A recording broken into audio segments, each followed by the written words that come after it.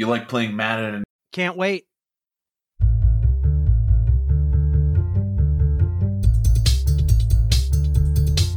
Hey, what's up, Packers fans? This is the G-Spot Packers podcast. I'm Paul, and I got Bryan here hosting with me, as always. Check us out on social media. Subscribe to us on iTunes, Google Play, Spotify, Stitcher, or CastBox. Well, Bryan, we're back after a pretty lengthy break to do our first episode of the offseason. It has been a while, but the time has passed really fast for me. Oh, I'm sure it has. What's the big news that you've got to share? Well, the weekend before the Super Bowl, my first child was born. We had our daughter born then, and ever since then, we've been learning and adjusting to life with a new baby. So these weeks have flown by for me. Wow, that's a huge congratulations to you. Always excited to have another Packer fan join the family.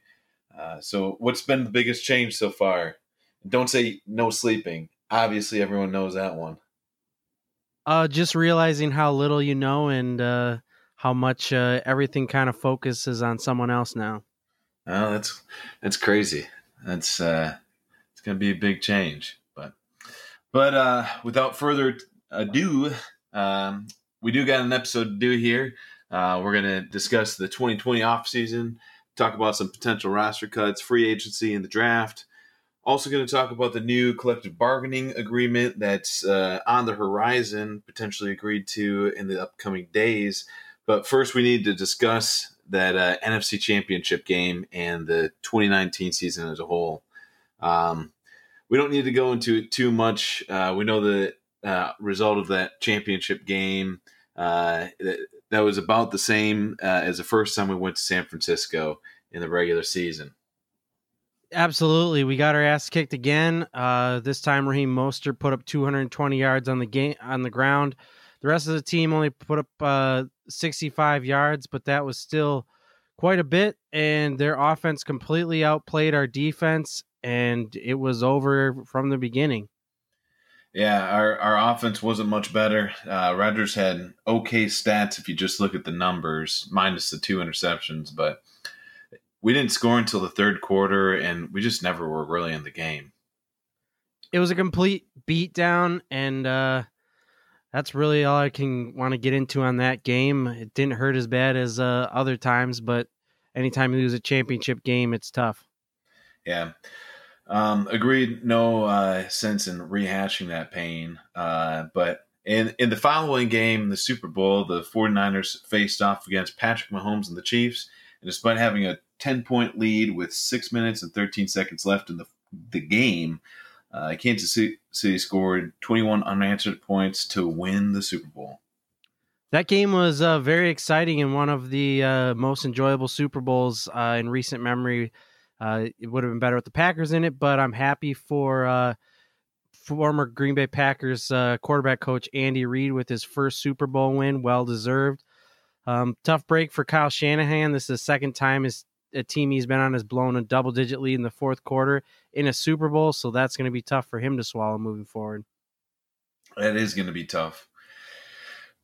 So going back to the Packers, though, just in general in the 2019 season, going into this season, we were faced with a lot of uncertainty. New head coach, new offensive scheme, 4 big free agent signings who are all starters, 2 first-round draft picks, and we just weren't sure if we'd have another lousy season, 3rd one in a row, or if we'd actually be contending this season.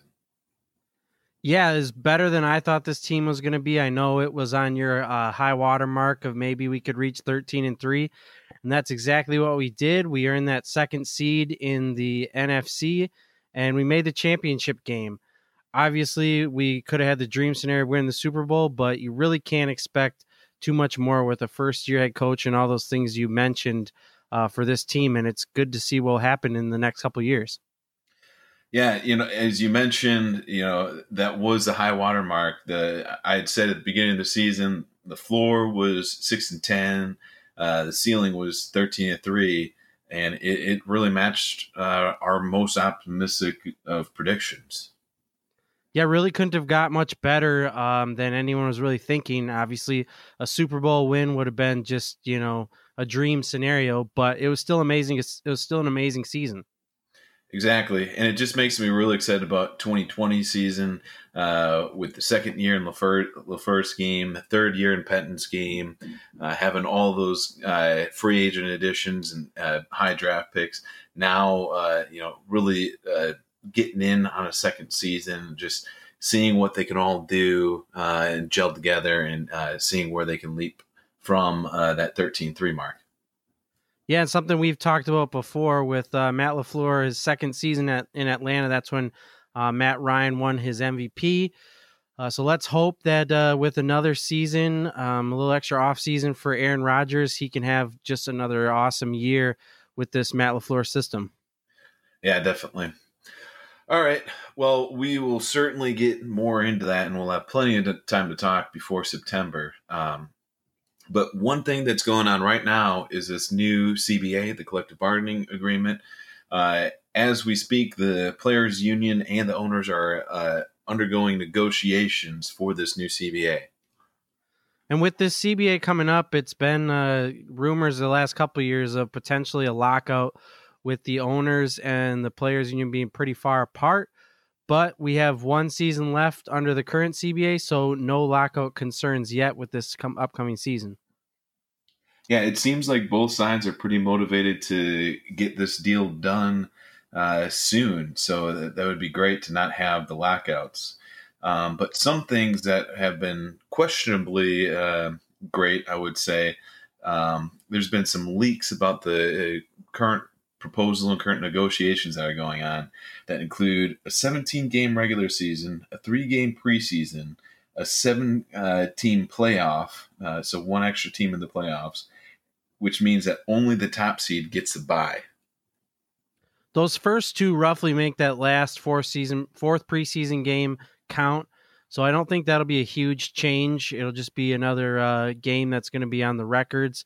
But I think that last one you talk about, a 7th playoff team, is going to shake things up a lot. And I think it's going to have a major impact in the playoffs and the end of the season, trying to make those games count for more teams. But it'll be an adjustment. Yeah, I agree with you on that. I'm fine with the regular season swapping that last preseason game for the first regular season game. But I can't say I'm thrilled about the 7 teams being in the playoffs. Although, it will be more exciting, keeping more teams alive and more fan bases engaged in that playoff hunt. It seemed to have worked well for baseball when they recently expanded their wild card. But it really is diluting the product. And it's especially to the point where you're approaching half the teams are making the playoffs. Not quite, but almost. What's the point of the regular season? I would agree with that. I don't like that it's getting another team added in there, but it is what it is, and it's going to make more money, and that's what they're trying to do. Yeah, and it's like the NBA and NHL playoffs right now. They both have 8 teams in the playoffs, so basically half of their teams make it, over half, I think, actually. And it's just, that first round of both of those playoffs, they're not exciting. I know NFL's one and done, but it just, I don't know. It doesn't make me excited for Wild Card Weekend. No, I think it does take a little of the luster off it, but we'll see. We'll have to just wait and see what happens with this one and see if it's better or worse. We did do a Twitter poll on this, and 32% said they liked it, 24% said okay, 30% said they didn't like it, and only 12% said that it was existence in pain. So we'll find out for sure, but that was what our fans thought so far. Yeah, and ultimately, I kind of lean towards the thought that people are resistant and afraid of change, and lots of times when it finally happens, people realize, it really wasn't as bad as I thought it might be. So I don't know if that's going to be the case here, but that's what you hope. Definitely hope so, and I guess we'll have to defer judgment till next year. That we will. So let's move on now to talk about more Packers-centric things. first thing that always comes around at the beginning of the offseason is thinking about any staff adjustments. The first and biggest one that was talked about and rumored that it might happen is Mike Pettin. He seemed dangerously close to losing his job.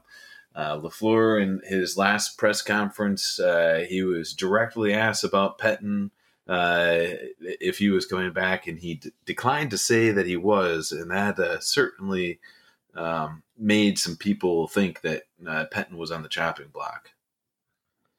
Yeah, I think emotionally after that game drove a lot of people to question that. Hours later, it was reported that he was in fact coming back. The defense didn't have any answers in that 49ers game.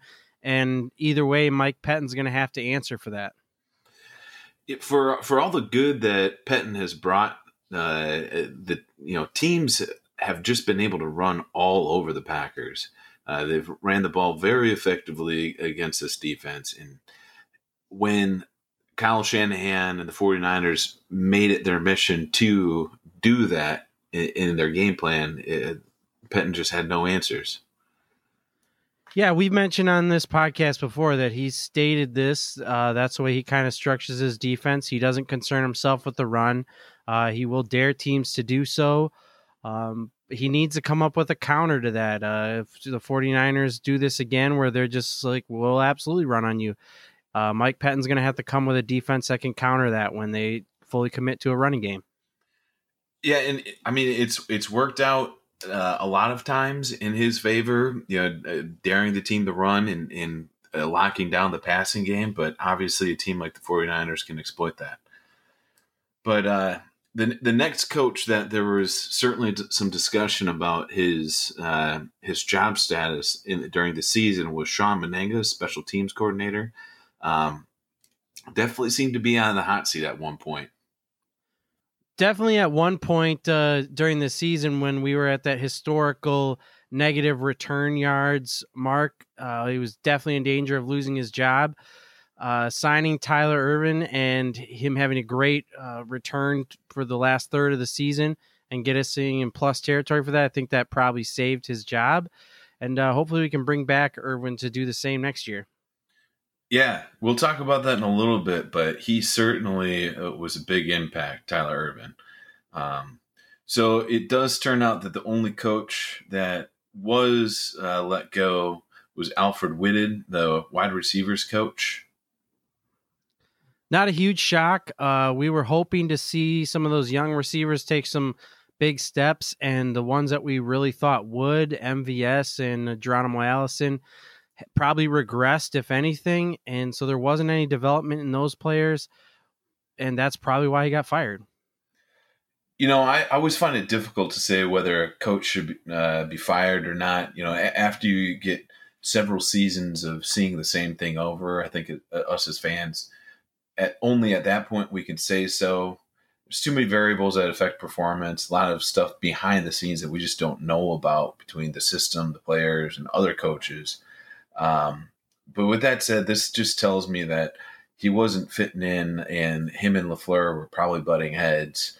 And obviously the on-field product with Geronimo and Marquez Valdes-Scantling regressing did not help his case at all.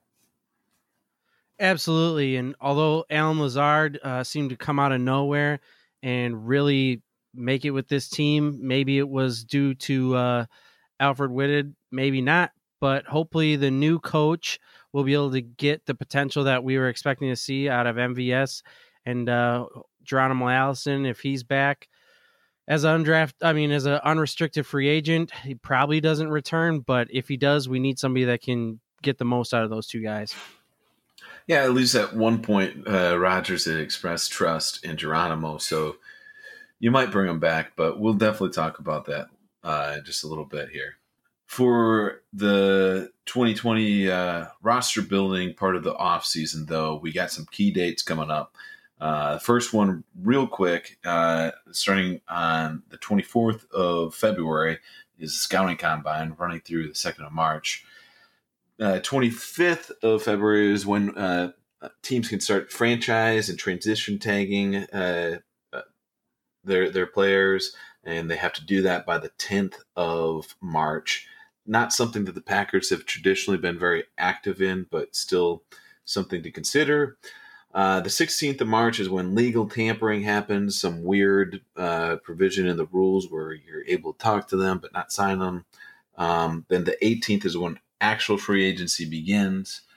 Then we wait over a month from that point to the 23rd through the 25th of April, being the NFL draft, one of our very favorite times of the year. And then finally, a little weird new one this year. On the 27th is when NFL teams will be able to sign XFL players. Lots of exciting stuff there, as always, and an addition of spring football with XFL. So we'll have a fun offseason here. We don't have as much cap space as last year, not as high of draft capital either, but we have a much clearer future and an upward trajectory. So this offseason will be pretty exciting. Yeah, it always is. You like playing Madden and going in and doing the roster building that you have there. That's exciting, at least for nerds like us. But it's fun to kind of guess what Gutekunst is going to do. But we do start. What we can be doing right now is looking at cut candidates. Only have about $23 million in cap space.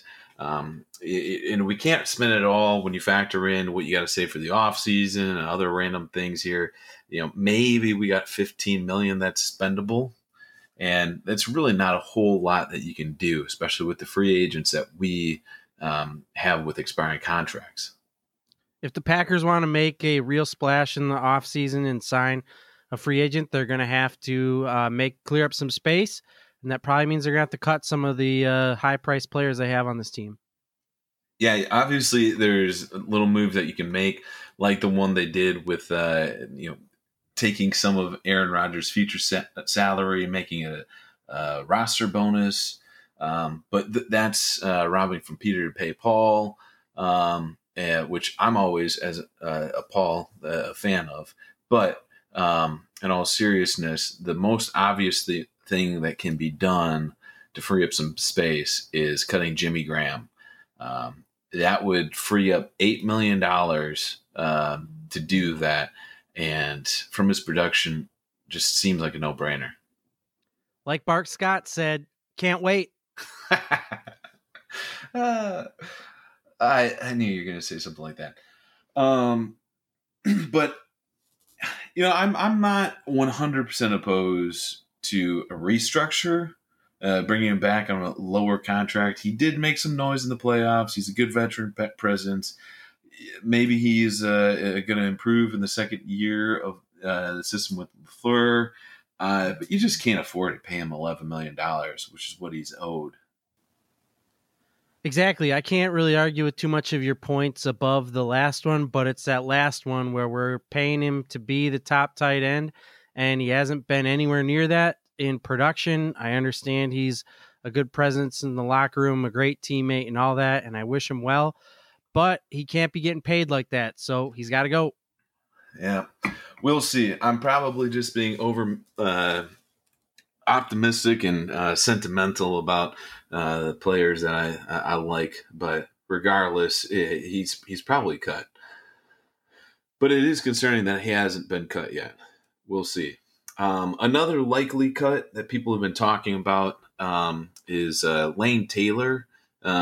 If he's cut, it's $4.6 million in savings. Makes a lot of sense with the way that Elton Jenkins played. He took over the starting position and played very well for a rookie, and he probably will only continue as the years goes on. So it wouldn't be a surprise to see Lane Taylor get cut. Yeah, I certainly wouldn't be surprised, but I'm not as convinced he leaves as some people seem to think. Some people think it's a foregone conclusion, but also everyone seems to think that Brian Bulaga getting signed is a foregone conclusion, and I don't. So it could very well happen that the Packers might move Elton Jenkins out to right tackle or Billy Turner out to right tackle. And if that happens, you probably want to keep Lane Taylor. I'd agree. You probably want to keep Lane Taylor. I wouldn't like to see Turner or Jenkins out at right tackle. I think they are more as a backup emergency right tackle. But my thing here is O-line depth is always good, and having Lane Taylor is a good, solid backup for any position on the interior of that offensive line. I know we got Lucas Patrick, and he got re-signed, and maybe that suggests that the line's set and they can let Taylor go. But again, O-line depth is important, and especially in the interior of the line. We've seen that Rodgers can make up for bad tackle, but if he gets pressure up the middle, he has a little bit of tough time with that. Yeah, well, who knows? Maybe knowing he has a bad tackle hurries him up and he executes all his throws quickly, like we always want him to. And he's done that in the past, so maybe. Yeah. All right. Well, so there's one more player that could save a healthy amount of money that has been a dark horse out there, but has been mentioned, and that's Corey Linsley. He's a pretty well-respected player, but if cut, he saves $8.5 million, that is. And like I said, I know this isn't popular, but hear me out. He's took a step back in 2019. He did have only a 69.8 Pro Football Focus grade, which I know we take those grades from Pro Football Focus on the line with a grain of salt, but still, the eye test suggested he took a step back. And then you got Lucas Patrick or Elton Jenkins who can step in and play that center position. Yeah, I was surprised to see that we can save $8.5 million. That's what makes this intriguing, because I still think Corey Linsley is a young, solid player in there. And it's, again, I don't think you're going to be messing with the line, so I'm going to just kind of stick with my gut here and go, I don't like it. But again, it's business, and $8.5 million is a lot of money. Yeah, I would be sad to see it happen too, but I would certainly understand the move.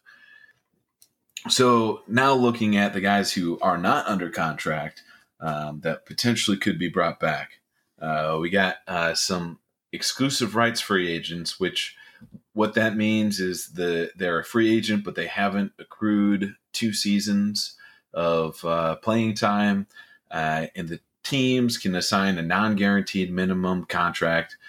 Basically, they own them.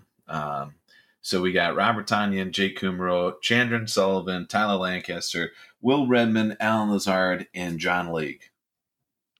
These tenders are great for teams to get great value and hold on to young talent while they develop. So I would tender them all. Probably prioritize Alan Lazard, Bob Tonyan, Tyler Lancaster, and Chandon Sullivan. But again, I'd give them all a tender and let them all come to camp and compete for a job. Yeah, exactly. There's really not much to lose. So then the next category is restricted free agent. Basically, they can negotiate with other teams, but then their current team can match any offer that comes back. A good example of this is when the Packers were offering Kyle Fuller a contract. The Packers signed that offer sheet. The Bears had 5 days to match, and they did, and that's why he's still in Chicago. Yeah, and under this category, all we have is Malcolm Johnson, fullback that was on injured reserve all year. I don't know. The Packers obviously have a better feel for how he is as a player, but I'm pretty indifferent. Absolutely. I think they'll give him a shot to come to camp and compete, whether it's on this, restricted free agent thing or not, or if it's just as, one of the minimum contracts. I don't expect him to get a whole lot of money, so maybe we'll see him in camp, maybe we won't. Yeah. All right, and then the real interesting part, the unrestricted free agents, people that beginning March 18th are able to sign with any club they so choose, and the Packers have nothing that they can do about it. These guys are Brian Bulaga, Tremont Williams, Mason Crosby, Jason Valdier, Geronimo Allison, Mercedes Lewis, Jason Spriggs, Ryan Grant, Kyler Fackrell, BJ Goodson, Ibrahim Campbell, Tyler Irvin, and Blake Martinez. If you're Goody, how do you go about this? Well, I'm going to start with the guys that are probably going to command the highest salary and per Spot Track estimated value. Blake Martinez is projected to get $16.3 million, and that's a little too rich for my blood. I think Blake is a very good player in the middle there, but it's not a premium position, and to pay him that much money means that he's an elite talent as an inside linebacker. Yeah, I agree, and that seems to be the consensus amongst Packer fans. He's a guy that, for within his capabilities, he executes his assignments to a T. So you know what you're going to get, but you also know that he's limited, and if he actually gets $16.3 million, I mean, great for him, but that's just too much, and the Packers can't afford it. I would agree with that. And next, I would go and start with Bryan Bulaga. He's projected to get $10.1 million. I think $10 million for one of the best right tackles currently is a pretty good value. Again, it all comes down to injuries, and he's going to need to play most of the season to make it worth that. But I think Packer fans and myself agree that it's a priority to try and sign Bryan Bulaga. I do find it funny that a guy that seemed like everybody wanted to cut last year to save some money, it was some viral trend on Twitter to cut him to save $8 million or whatever it was. Now they're labeling him as a must sign. Now, he did have a great year in 2020, but he's getting older at 31, and there's definitely cheaper options on the roster and in the draft. I like Bryan Bulaga. I'd love to see him back, but $10 million a year is a lot. So I guess I'm fine with either way. Ted Thompson's philosophy was that he'd rather get rid of players 1 year early than 1 year too late. We'll see what Gutekunst, if he adopts that philosophy or not. This will be a very good telling case. Exactly. So then we do have some older veterans that were on that list that I put out there.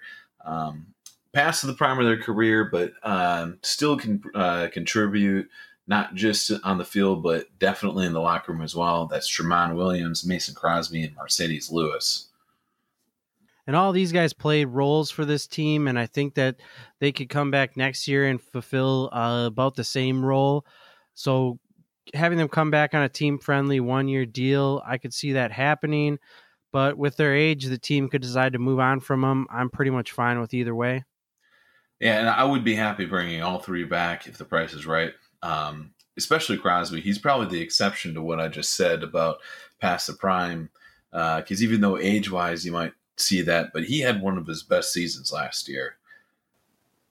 I'd agree, and I think Crosby's probably the toughest to replace just because not too many kickers get a lot of experience kicking up in the north outdoors in the cold, and he's been doing that for years.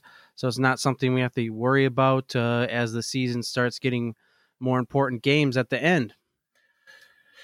All right. Well, is there anyone else in that list of unrestricted free agents that you would like to prioritize signing?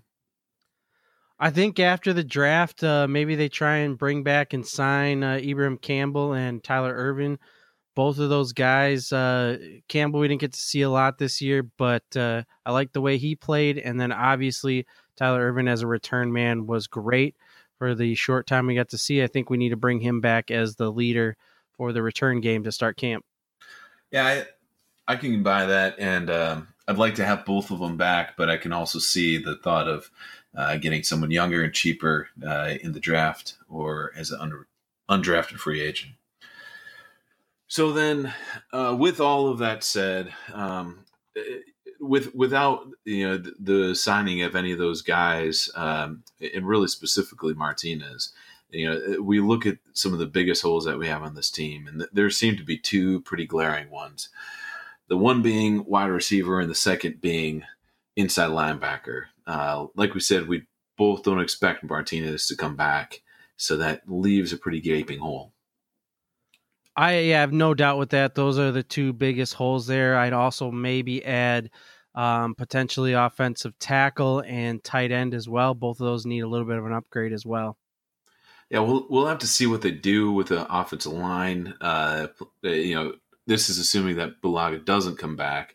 Um, but there's plenty of guys who could step up, as we mentioned, Jenkins and Turner. But no one's been proven to be a reliable right tackle who's under contract in 2020.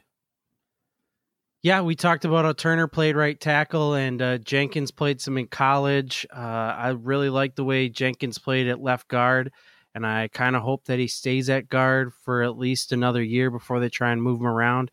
Let him kind of cement a little bit more and get more used to playing in the NFL before they start shifting him around. But it is a possibility. So we'll see on that.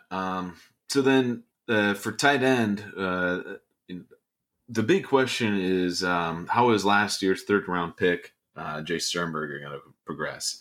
He didn't play much in 2019 due to the injury and his position on the depth chart, and him being a tight end rookie, which traditionally don't do a whole lot. But the organization does seem high on him. Yeah, and he needs to be because he's going to be a huge part of shoring up this tight end position. Personally, I think we're going to have to find a veteran in free agency, but right now, Jay Sternberger's pretty much where all the eggs are in the basket to pull this tight end group up and make it on par with some other playmakers. Yeah. And then a couple other positions that, maybe aren't needs, but the defensive line, the quarterback, those are always positions where you just can't have enough talent at. Probably don't want to do anything huge with them, aside from re-signing Kenny Clark, which is definitely an offseason priority. But maybe second and third day draft picks for these guys, these positions would be comforting to have some more depth. I would agree with that because we have a lot of young guys that are high draft capital up there. But as you mentioned, you can never have enough cornerbacks and players to get after the passer. So I definitely think we need to bring in a few more guys. Just keep replenishing that stock. Yeah. All right. So depending on what we do with our own guys, we do have some other potential free agents that we would want to have. As stated, wide receiver is one of our biggest holes. Out of all the wide receivers that are currently slated to be free agents, what are some of the guys that you're looking at a lot? I was surprised to see how many wide receivers are going to be free agents. We've got guys like Devin Funches, Emmanuel Sanders, Amari Cooper, Brashad Perryman, Danny Amendola, Philip Dorsett, Demaryius Thomas, and many more. But the guys that I'm intrigued with are Robbie Anderson. Lots of Packers fans have kind of brought him up and talked about him and what he's able to do with the Jets. I think with the Packers, he could do a lot more. I like Taze Sharp. I just think he's a good, solid player that you could get for a good deal. Potentially bring back Randall Cobb. He had a decent season. I think he might fit in with this team. But the guy I'm really looking forward to with all this depth, maybe you could get a guy like AJ Green for a very cheap deal, especially with the wide receiver draft class coming out. Yeah, exactly. Between that list of all the free agents that you talked about, and the fact that this is, we'll talk about it in just a little bit, but this is supposedly a wide receiver class for the ages. Maybe it's a buyer's market. Maybe we can get a guy like AJ Green for cheap. It'll be a very interesting free agent period with all these wide receivers. Lots of big names. Yeah, we'll see. All right, how about inside linebacker? Inside linebacker, there's guys like Corey Littleton, Joe Schobert, John Bosick, Danny Trevathan, Reggie Ragland, and Nigel Bradham. For me, a lot of these guys are kind of that thumper. We're really looking for what we're hoping Oren Burks would have turned out the last 2 years. He's probably perfect for what we're looking for, and I don't see a athletic cover linebacker in this group of names, but I wouldn't mind picking up one of these guys if we can get a good deal, especially if Blake's going to be gone. We're going to need somebody to kind of man that middle. Yeah, definitely. I would feel pretty nervous going into the draft without signing any inside linebacker, whether it's Blake or one of these guys. But speaking of the draft, this is probably too early to dive in too deep of detail. There's so much more that has to happen before the draft happens. But for the positions that we listed, what are your thoughts on the wide receivers? This class is extremely deep. I mean, I saw recently Mel Kiper talking about he thinks 25 to 30 wide receivers could go in the first 3 rounds, and that's been how many have been drafted in all 7 in some years. So that just tells you kind of the depth there, and it's very heavy at the top. Tons of talent that'll go in the first round. If the Packers are looking to really kind of up their wide receiving core, they could go after one in the first round. I think it'd make an immediate impact year one. Yeah, I think it's absolutely necessary that we do that. So then the next position that obviously we're looking at, inside linebacker. There's some really good talent at inside linebacker as well. They're very athletic. Guys that are going to go in the first round. I believe Simmons is probably going to be gone before we pick. But there'll be guys like Kenneth Murray and Patrick Queen that hopefully might slide down and be there in the end of that first round. And we could probably snatch them up there and replace Blake and get a guy that can cover, which will be pretty helpful. But we've neglected this position in the past. And so stay tuned for later episodes where we'll break down some guys in additional rounds that might fit what we're looking for. Yeah, you touched on that, and it's been a position that historically the Packers have seemed not value very much, but you wonder if the NFL has changed to a point where now they're valuing it heavily again. So we'll see, depending on what they do. We're going to talk a lot more about the draft, but the fact is there's a whole lot more that's got to happen between then and now. And eventually we'll do all this deep diving into draft and what we should do in one of the more exciting off-season things. So look forward to those in future episodes. Exactly. All right. Thanks for listening to the G-Spot Packers podcast. Follow us on Twitter at the G-Spot Packer 1. Please subscribe if you liked it. And if you really like it, share this with your friends and colleagues. And as always, go Pack, go.